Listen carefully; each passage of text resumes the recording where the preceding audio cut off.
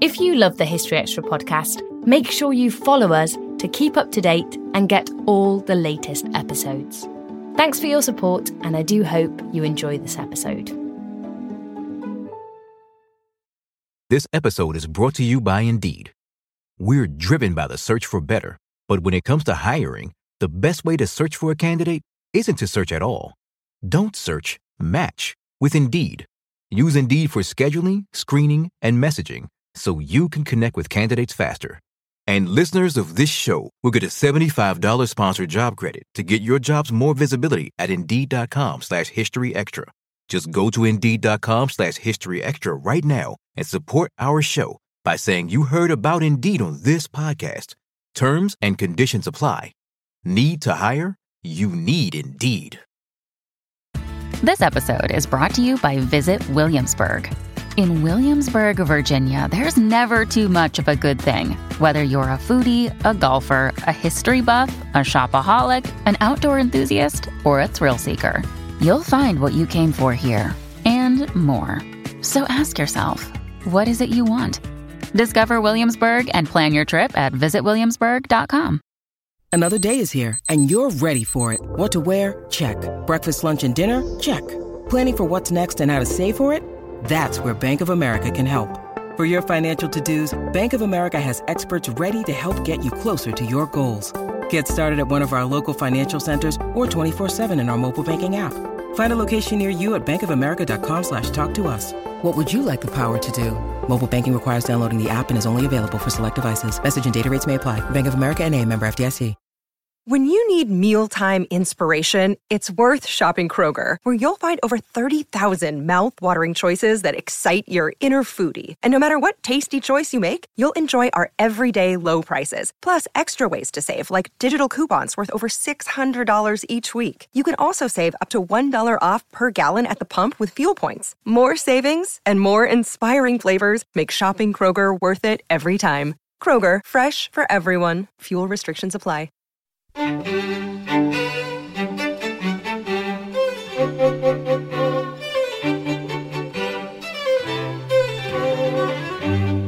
Hello and welcome to the History Extra podcast from BBC History Magazine, Britain's best-selling history magazine.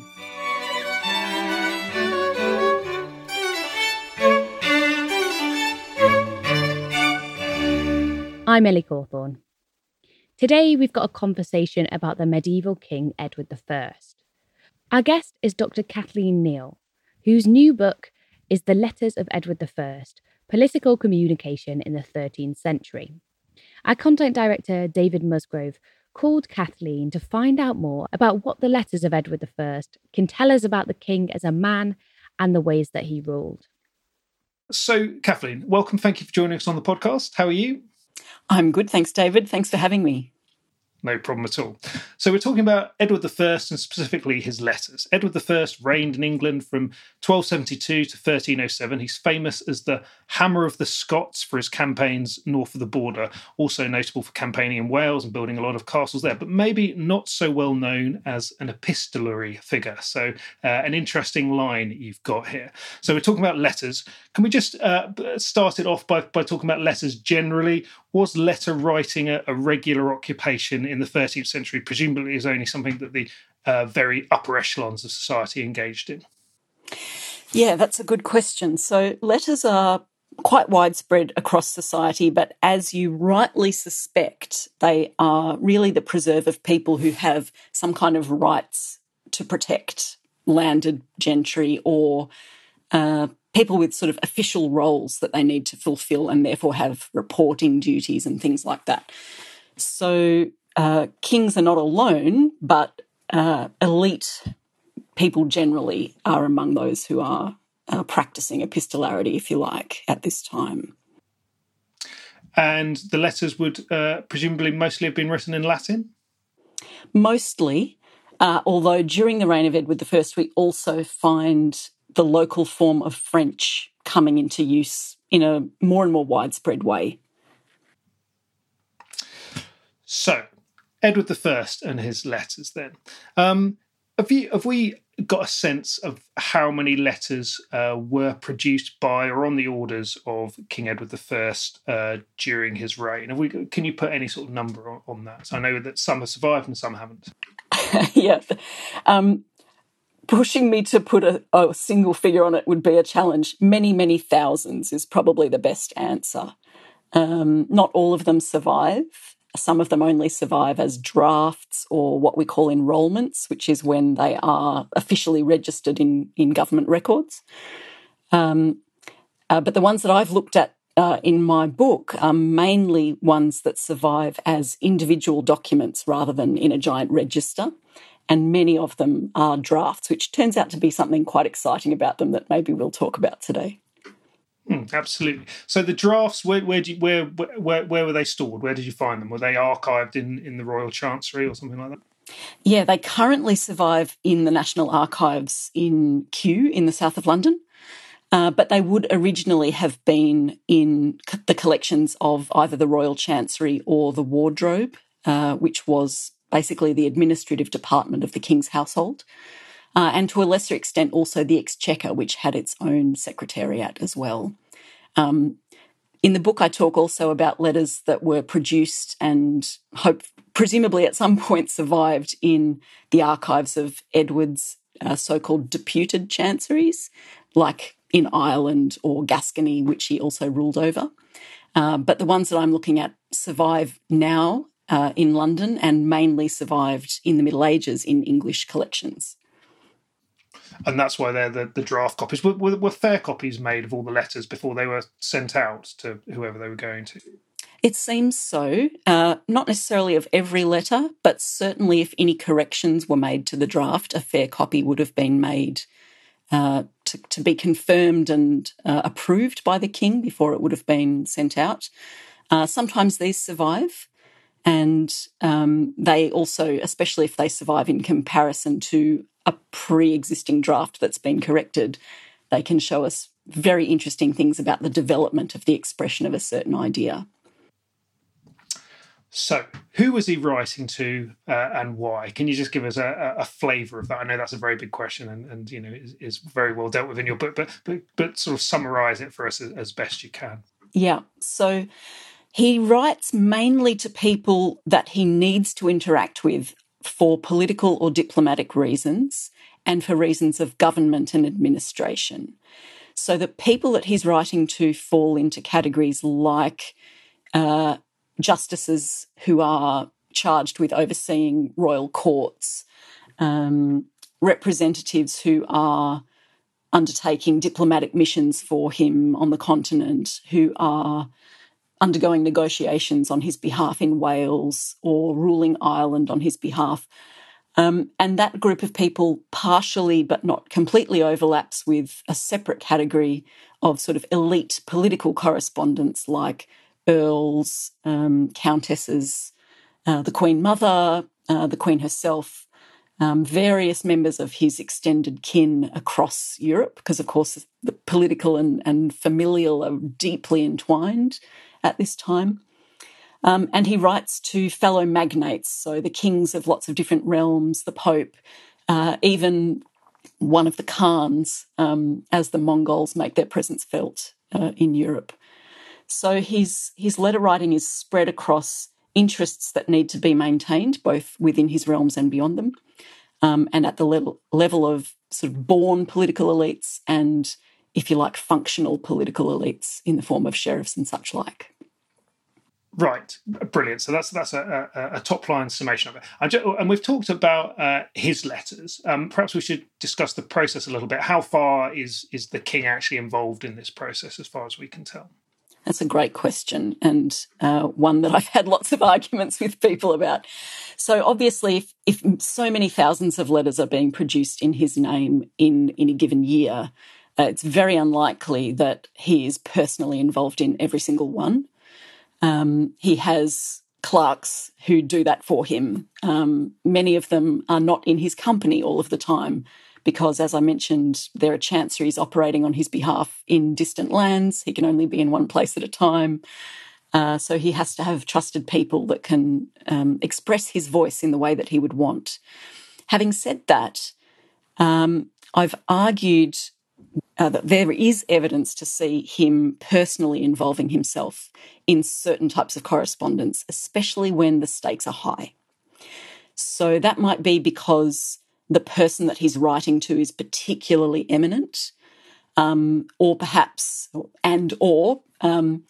because the topic itself is so sensitive, so important, so politically charged. One example of that, for instance, is when letters are passing between him and Llewellyn ap Griffith, the Prince of Wales, in the lead up to what will eventually become the English conquest of Wales in the 1280s. And the degree of sort of minute editing of individual words in a sequence of drafts of these letters strongly implies that very executive level attention is being given to this sort of correspondence. And if you put that sort of observation together with the fact that in some, especially draft correspondence, you get quite profane language coming through, sometimes in the fine copies as well, we can conclude that it's not the clerks who are coming up with these rude terms. It must be representative of the king himself dictating what is to be written down and then perhaps not ironed out afterwards. And listeners, close your ears because I'm going to swear now. There's a little example I spotted in one of the footnotes in the book where he's writing to the Earl of Dunbar, I think, and you note that he says in French, "Tant qu'on chien shy," which translates crudely as "wild the dog shits." Yeah, that's a headline one, but it's not isolated in his what I've called emphatic profanity at times. So just in terms of the actual process, there's no letters that we can say he actually put pen to, not paper. I mean, these are written on vellum, I assume. What are they written on? They're mainly written on parchment. There are some letters in the National Archives collections that are written on paper, but none that I can think of for Edward himself. Yes, you're right. He's not the one putting pen to surface. Partly because that is beneath his dignity. That is a task that one designates to the professionals who are charged with that job, much like my dad has never typed a letter in his long medical career. He always had a secretary to do that for him. And that's part of the role of being the king. You have your secretaries to do that for you.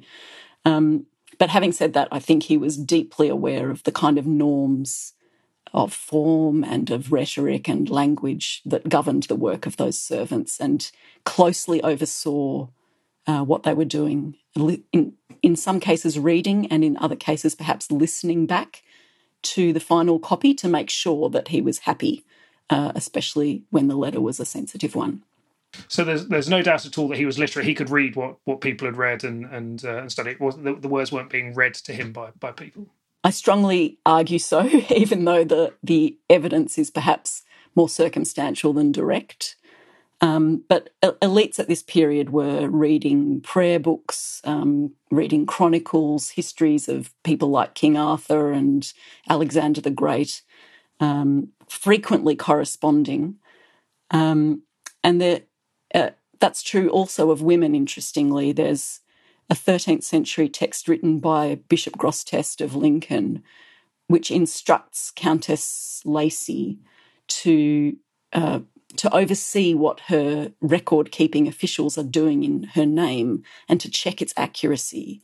So it's clear that they must be expecting people at this level of society to have literate skills on the reading side of it, even if they didn't necessarily have the writing side of the equation as well. So I'm imagining then the letters that he's personally involved with, there's a room with lots of people in and clerks and discussing these letters, and maybe it's being read to him or he's reading it and he's making his suggestions and amends. I don't know if that's an accurate characterisation of how it might have happened or not. Yeah, there's no direct discussion of that I know of in terms of the practicalities of how many people are in the room and is it one room or is it a movable feast with clerks kind of following the king around as he walks down the corridors of power. It's clear in some cases that letter production was almost a type of theatre, and in that case there were doubtless a number of people gathered round, some of whom were directly involved in the physical production of the letter as scribes, but others who might have been involved as advisors on the terminology, perhaps in legal terms or political terms, or even purely aesthetic ones, and others who might have been present as audience in terms of witnessing the fact that the king was going to send this particular letter and that this was what it was going to say. And one of the arguments that I make in the book is that Edward was quite canny about manipulating that in order to generate a kind of sense of belonging and camaraderie among politically important groups of people so that they would feel included in his ideological expression through whichever letter was being produced at the time. We'll come back to that performance thing, because I think there's also, you write about the performance of receiving the letter as well, potentially. And that just, people are always interested in the minutiae. So the letter gets written, and then the royal seal is attached to it. And then how does it actually get to the person at the other end? Do we know? There wasn't a postal service, obviously. So would there have been sent by specific messengers, or were there different levels of postal service depending on the importance of the recipient and the letter going? Yeah, that's a great question, and unfortunately not one that I had time to explore very much in this book, but watch this space. So that we do have, luckily, for quite a number of years throughout Edward's reign, wardrobe account books which specify payments to messengers. And that reveals to us a coterie of people who are essentially employed to be messengers. And there are two classes of these. There's what are known as the cockini, possibly because they started out as kind of cook's boys who just abandoned their kitchen duties for the day to drop off a letter somewhere. And these people were sort of becoming increasingly professionalised as a messenger group, and their names recur over and over again in the messenger accounts. They typically went on foot to people, not always just to the most immediate recipients, sometimes to quite distant ones, but when the matter was not particularly urgent, and not usually when the recipient was of very high status. If either of those things was true, then the king would send a nuncius, which is related to our word announcement or announcer. And these people would often be mounted and of a higher status, wearing the king's livery, and they would be sometimes, the accounts reveal, they would sometimes be charged with carrying multiple letters. So a batch of letters, not necessarily all on the same topic, might be produced on a single day, and then a particular usually man in the king's service would be sent on a circuit to drop them all off around a certain route. Sometimes on quite distant ones, all the way from Westminster to Dublin and back via various other stops. And they would be reimbursed for their expenses along the way and so forth, paid a bit extra if they had to travel by night or if they had to hire extra horses and things like that. But they also made ad hoc use of whoever was available, especially if the message was urgent, or if it was a reply to a letter. So say the king received a letter from the Bishop of Chester, then the bishop's messenger would bring the letter and would often be paid to go back with the king's reply, rather than sending yet another person who would then be stuck away from their place of business, if you like. They also seem to have sort of drafted in members of the wardrobe or other members of the king's officialdom who happened to be present without a particular job to do if they needed letters to go in a hurry for any particular reason. So a friar who happened to be present, for example, might be charged with that job. We do actually have quite rich records for how they made their way from A to B. And the answer is partly through professional messengers and partly through whoever was there at the time. And sadly, when you get an email these days, you've got that annoying function where you can request a return receipt and that sort of thing. How obviously that doesn't work in the 13th century. How did people know? How did the king know that letter had got there? And are there examples or things that you found of letters not arriving that should have done and people being confused about? Well, because many of the king's messages are sent with his own messengers, then they can return and report. And it's clear that sometimes messengers were suspected of having a sideline in espionage for that reason. And often when a messenger from a foreign country arrived, the king would appoint one of his own messengers to travel with them so that their activities could be observed for that reason. But there was great anxiety about letters not arriving, and when they were particularly important, they were occasionally sent in duplicate or triplicate by different routes with different carriers, so that they could be assured of receipt. It's hard to tell when they didn't arrive if nobody knew about it, though, because it's a real absence of evidence problem.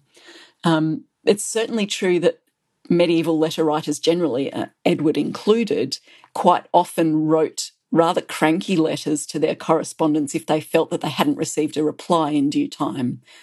Although I think probably they wrote those kinds of letters when they knew that the letter had been received to which they were expecting a reply. Otherwise, I doubt that tone of displeasure would have been quite the thing to adopt. There's just a little example I spotted in the book where you say it's Edward writing to Aymer de Valence in Scotland, and he says, "We marvel greatly that we have not yet had any news concerning whether or not the Bishop of Moray is taken as we commanded some time ago by our letters." So I suppose that's an example of that, right? Yeah, I think that's also an example of a case where the king may have received many letters from Aymer in the intervening time, but he hasn't had the news that he wanted, probably partly because they hadn't actually managed to capture that bishop yet. And he's angry there, I think, not just at the lack of correspondence on the matter, but at the lack of evidence that the command has been successfully carried out. I wandered off on a tangent there, actually. I was going to ask you about the performance of receiving the letter. So the letter gets to you eventually via these messengers or whatever. It's got the royal seal on, so I guess that's how you know it's not a fake. You can assume that it is definitely from the king. But then it can't be an everyday occurrence that you would get a letter from King Edward I. So what happens then when the letter's received? How does it become potentially a sort of a performative experience? Yeah, that's a really good question, a rather complex one in some respects. So in some cases, it's clear that the king would make every attempt to, if you like, manipulate the theatre of reception to his own advantage. So he would send a messenger in his own livery. They would be announced at the receiving court, for example. And if they could manage it, they might try to be the person who read the letter out, or at the very least who made an announcement about what it would contain. If not, though, and recipients, I think, had strong interests in trying to be the ones controlling the theatre of reception, they would perhaps appoint one of their own people to read the letter aloud. Martin Camargo, scholar from the States who works extensively on the theory of letter writing at this time, has argued that it seems that letter writing entailed instruction in how to perform them, how to read them aloud. And it's certainly true that Edward's letters and those of his contemporaries seem to have contained, if you like, stage directions in the form of certain types of punctuation that gave an instance of how to breathe, when the dramatic pause should be made, and so forth. And that seems to have been another way of attempting to make sure that one had some control over how the letter is read out, even if it's not your person doing it. And it's clear that these punctuations, for example, these punctuation marks are sometimes rhetorical rather than grammatical signals because they don't actually make grammatical sense. So that's one case in which we can say definitely reception is a theatre. People are intended to hear this. There's also the way that the king could manipulate which seal is used. For example, he had at least two, the Great and Privy Seals, which issued business out of Westminster or wherever the king happened to be. And they were vastly different in size. The Great Seal was many inches across, whereas the Privy Seal was only a couple of centimetres across. And there's one example I can think of where, quite unusually, the king chooses to use the Great Seal for what is otherwise a very banal letter of family greetings to his aunt, the Dowager Queen of France, Marguerite of Provence. And it seems likely, I've argued in an article that's just about to come out in Women's History Review, it seems likely that he did this partly to ensure that the letter would be received publicly and opened and read aloud publicly as a way of signalling the resumption of friendly relations between the English and French royal houses after a certain period of crisis. Whereas normally he would have chosen the Privy Seal for such a piece of correspondence that would have been perhaps even secretly conveyed because it was so small. It could be folded up into a very tiny packet, passed over in an unassuming way. So there are various ways that he could try to control the circumstances of reception, but it was never entirely in his hands. It's a fascinating concept to think of people writing for an oral audience for it to be read out. That makes it a bit interesting. But going back to the sort of the tone and content of the letters, you say in the book that letter writing was a formal, formulaic process, and that medieval letters were highly structured, formal and formulaic documents. What do you mean by that? How did they follow a structure? So they follow structure in two key ways. The most commonly discussed one in scholarship of medieval letter writing is that the one typically known as the ars dictaminis, or the art of dictamen. And that had evolved on the continent as a sort of template that one should adopt and that described the customary form of letters, assigning to each part of the letter a certain function as well. So it would have a salutation, which was governed by certain rules of expression. It would have what's known often as a captatio benevolentiae, or a capturing of goodwill section, that would sort of try and find a way of articulating some common ground on which sender and recipient could agree, and then the rest of the letter could proceed.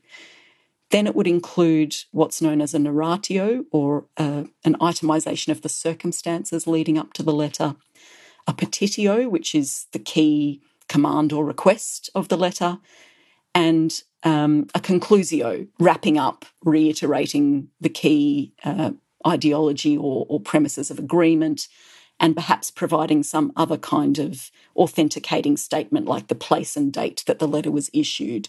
So that 5-part structure, if you like, governed almost all medieval letter writing. Then within England, there was also reference to what are known as writs, which were like a form of letter, but which were themselves highly structured and sort of predetermined in the kinds of legal phraseology that they could adopt and so forth, and that were governed principally by an attention to brevity. In fact, they were known in Latin as brevia. So together, this sort of continental tradition of the 5-part structure and the English attention to very brief, very legalistic and formulaic letter writing under the guise of the writ came together to sort of define just how formulaic and formally driven English royal letter writing was. So does that mean there were lots of opportunities for either pitfalls of getting the nomenclature wrong, or putting in sly digs by not doing it quite in the right way, and suggesting some sort of undermining message there? Yes, that's right. So there were many ways in which an unassuming letter writer could put a foot wrong. But, of course, Edward surrounded himself with the most accomplished men of letters, literally. And so when there are things like the profanities that we discussed before that seem to go beyond these set and acceptable formulae. So, yeah, when there are digressions from these standard forms in Edward's letters, it's almost certainly a deliberate act of transgressing these norms in order to make a particular effect, either to show his displeasure or perhaps even on occasion to signal the particular intimacy that he had with a certain person. Geoffrey de Jonville, for example, who was a close friend of Edward's throughout many trials and tribulations and served at one time as his justiciar in Ireland. He exchanges a number of letters with the king which have sort of not obscenities but sort of veiled profane jokes that it seems the two men are sharing together in a way that bypasses the formality of standard royal epistolary. Equally, when he wrote on one occasion to the King of Scotland, John Balliol, in a moment when he was particularly displeased with him for various reasons, he deliberately calls him you instead of your nobility. And we can see this in the draft, that your nobility is crossed out and replaced with you, showing just how a deliberate decision this was to demote him from the normal courtesies that would have been shown to his rank to something much, much more abrupt and dismissive. Still to come on the History Extra podcast. There are a number of letters from Edward I to the future Edward II, and they suggest that he might have been a rather forbidding father figure.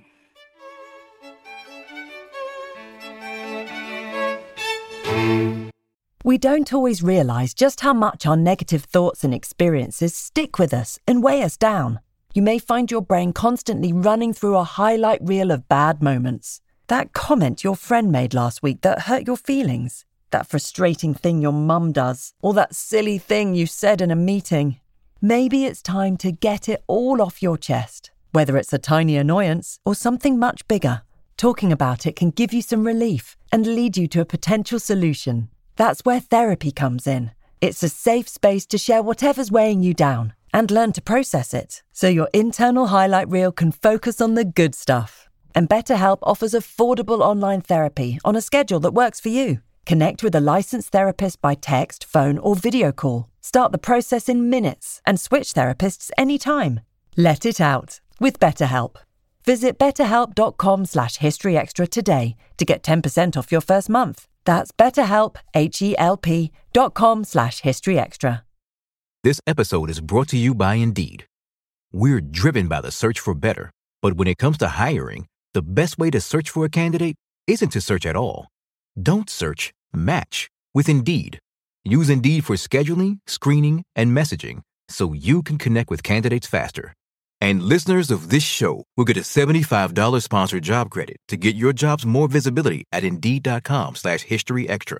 Just go to Indeed.com/historyextra right now and support our show by saying you heard about Indeed on this podcast. Terms and conditions apply.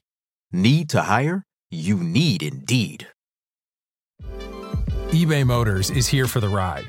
With over 122 million parts, you can make sure your number one ride or die stays running smoothly. Brake kits, LED headlights, bumpers, whatever your baby needs, eBay Motors has it. And with eBay Guaranteed Fit, it's guaranteed to fit your ride the first time, every time. Plus, at these prices, you're burning rubber, not cash. Keep your ride or die alive at ebaymotors.com. Eligible items only. Exclusions apply.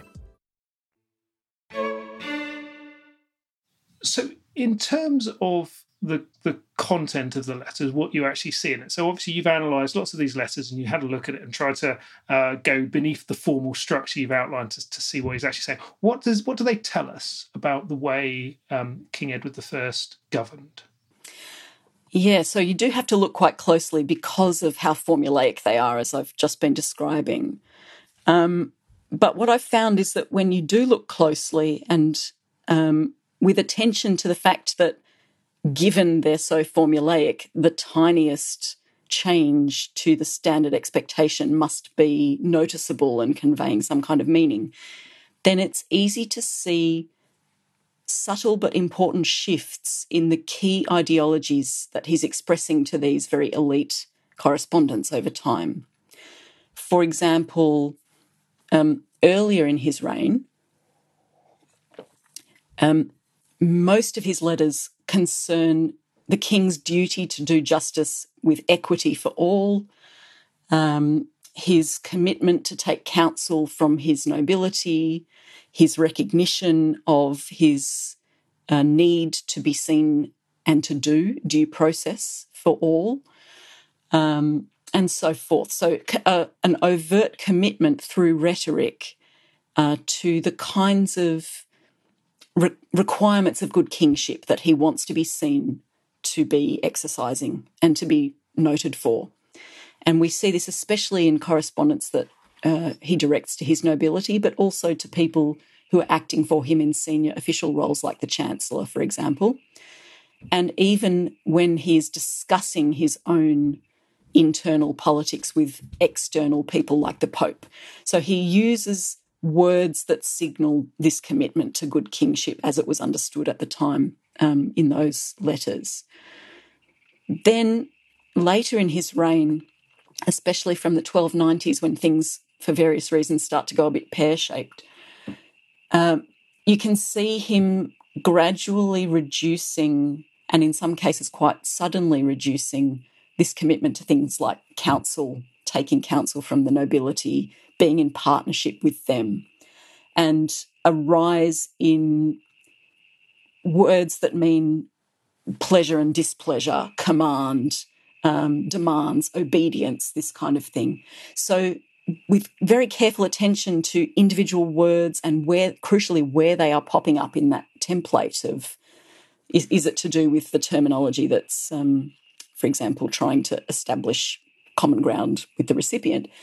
If we attend to where that vocabulary is popping up as well as the vocabulary itself, we get this barometer of the changes in his governance over time. And the long and the short of it is it gets much more authoritarian, much less committed to partnership and counsel with the nobility, particularly towards the last 10 years or so of the reign, when he's under massive financial and military pressure and consequently under a certain degree of political pressure too.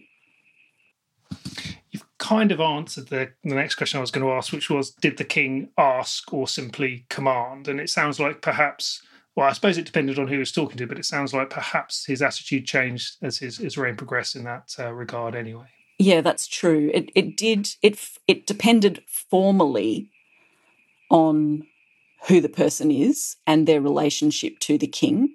So there were legal theorists who'd written about this, which verb of command/request one should use or could use, depending on the jurisdictional relationship between the sender and recipient. So if the king's relationship to the recipient was one of command, like a sheriff, for example, someone whose relationship to him was governed by office and therefore by duty, then he would command them in a certain very direct and explicit way.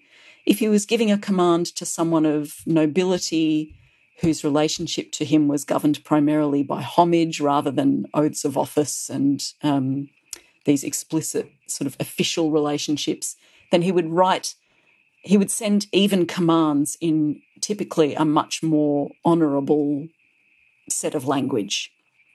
And then if he was writing to someone who was completely outside his jurisdiction, like, for the sake of argument, the Countess of Flanders, or if he was writing to his own people but on matters where their homage did not oblige them, then he would use request.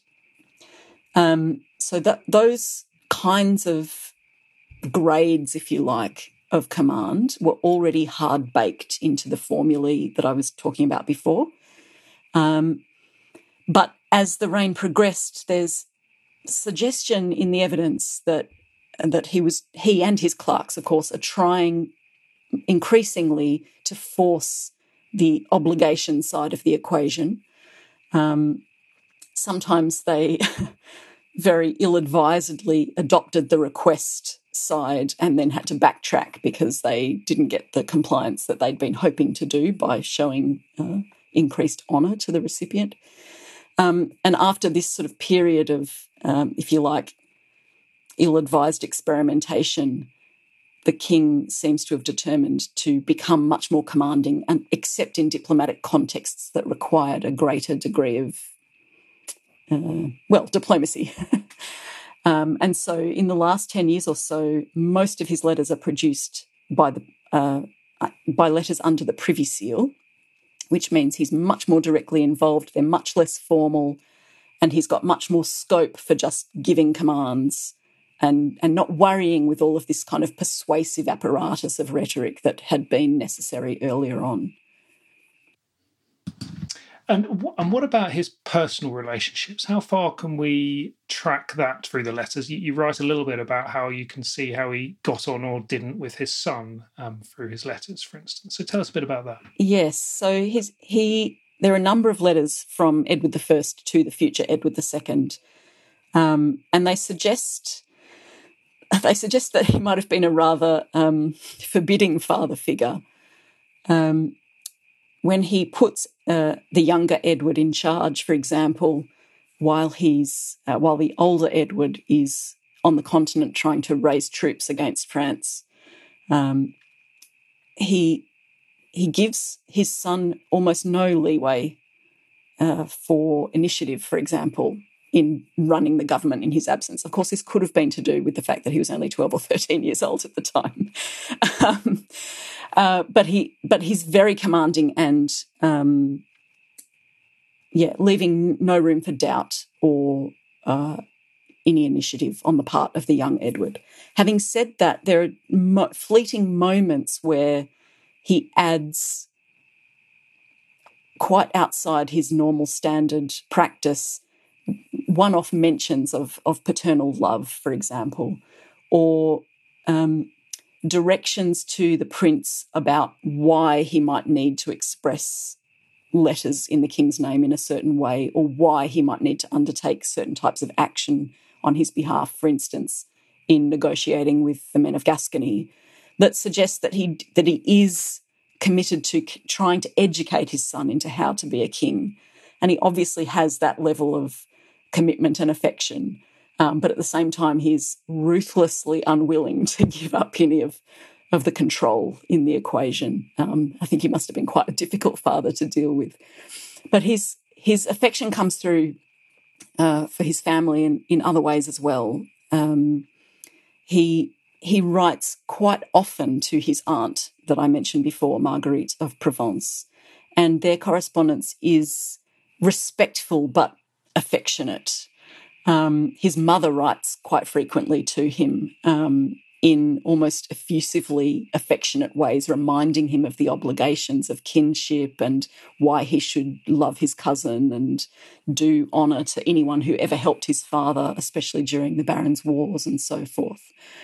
So it's clear that there's affection and family relationships, if you like, sitting just beneath the surface, but sometimes they can be false friends. We know, for example, that the word friendship itself tended to appear in medieval correspondence mainly as a way of trying to generate it rather than a reflection of what was already there.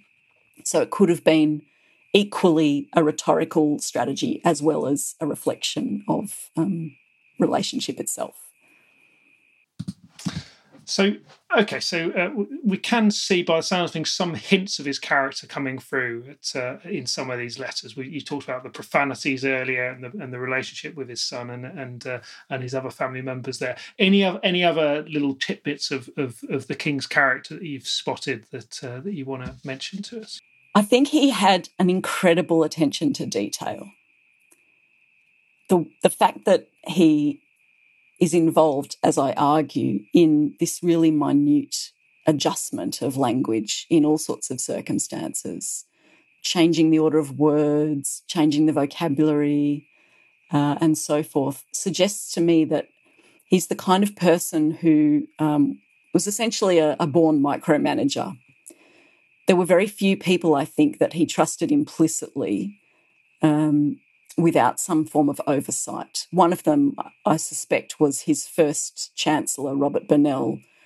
And until he died in 1290 or 91, the precise date inevitably escapes me at the opportune moment.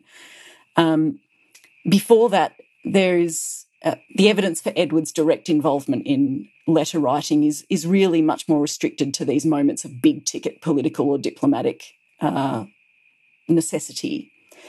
After Burnell dies, I think there are fewer and fewer people that Edward is willing to trust as fully as that. And so that, again, is probably part of why he becomes more and more involved in this executive oversight way, more and more of a micromanager of all of his political letter writing thereafter. Last question. Having studied this and looked at it and read the letters and reviewed them, if you were able to write a letter to King Edward I, what might you want to ask him? And how might he reply? The thing that I would really like to know is how much he invested his own persona in letters and how much he saw it as a performance of a character that he was adopting. That's something that's almost impossible to disentangle the rhetorical performance from the person themselves. Although, to be fair, I'm not sure if it's a question that he could necessarily ask because of the way that it takes such a degree of insight into oneself to separate the personae that we adopt from the essential us.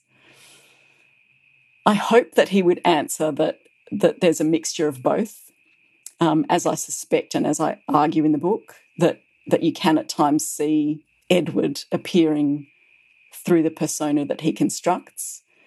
But I suspect that he would also say that the persona that he constructed was also the one that he intended to be true, that he's trying to produce reality through letter writing.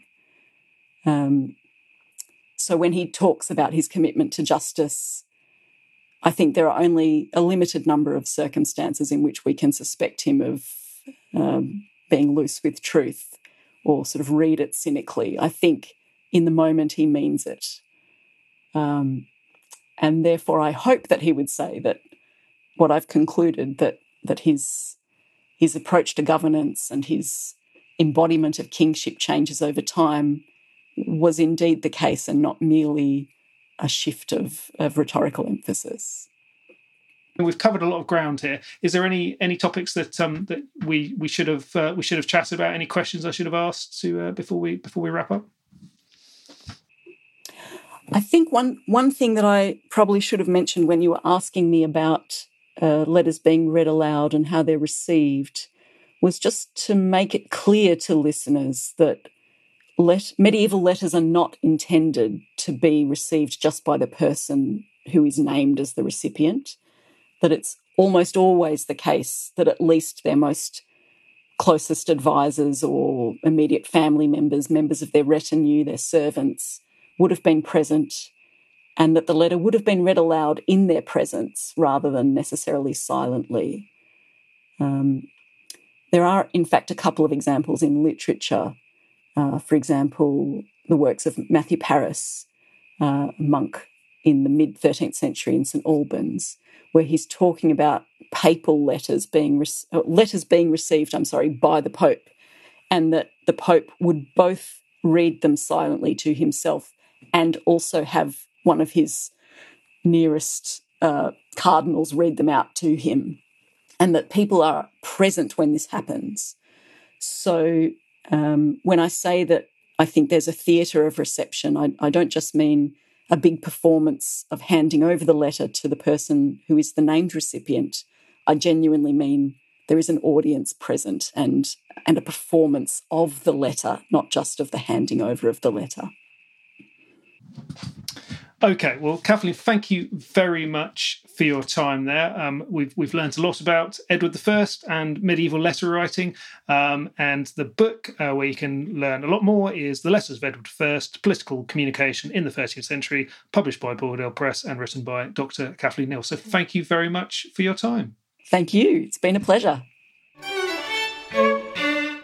That was Dr. Kathleen Neal. You can find plenty more on medieval monarchs at our website, which is historyextra.com. Thanks for listening. This podcast was produced by Ben Hewitt and Jack Bateman. Tune in tomorrow when Juliet Nicholson will be speaking about how London froze over in the 1960s.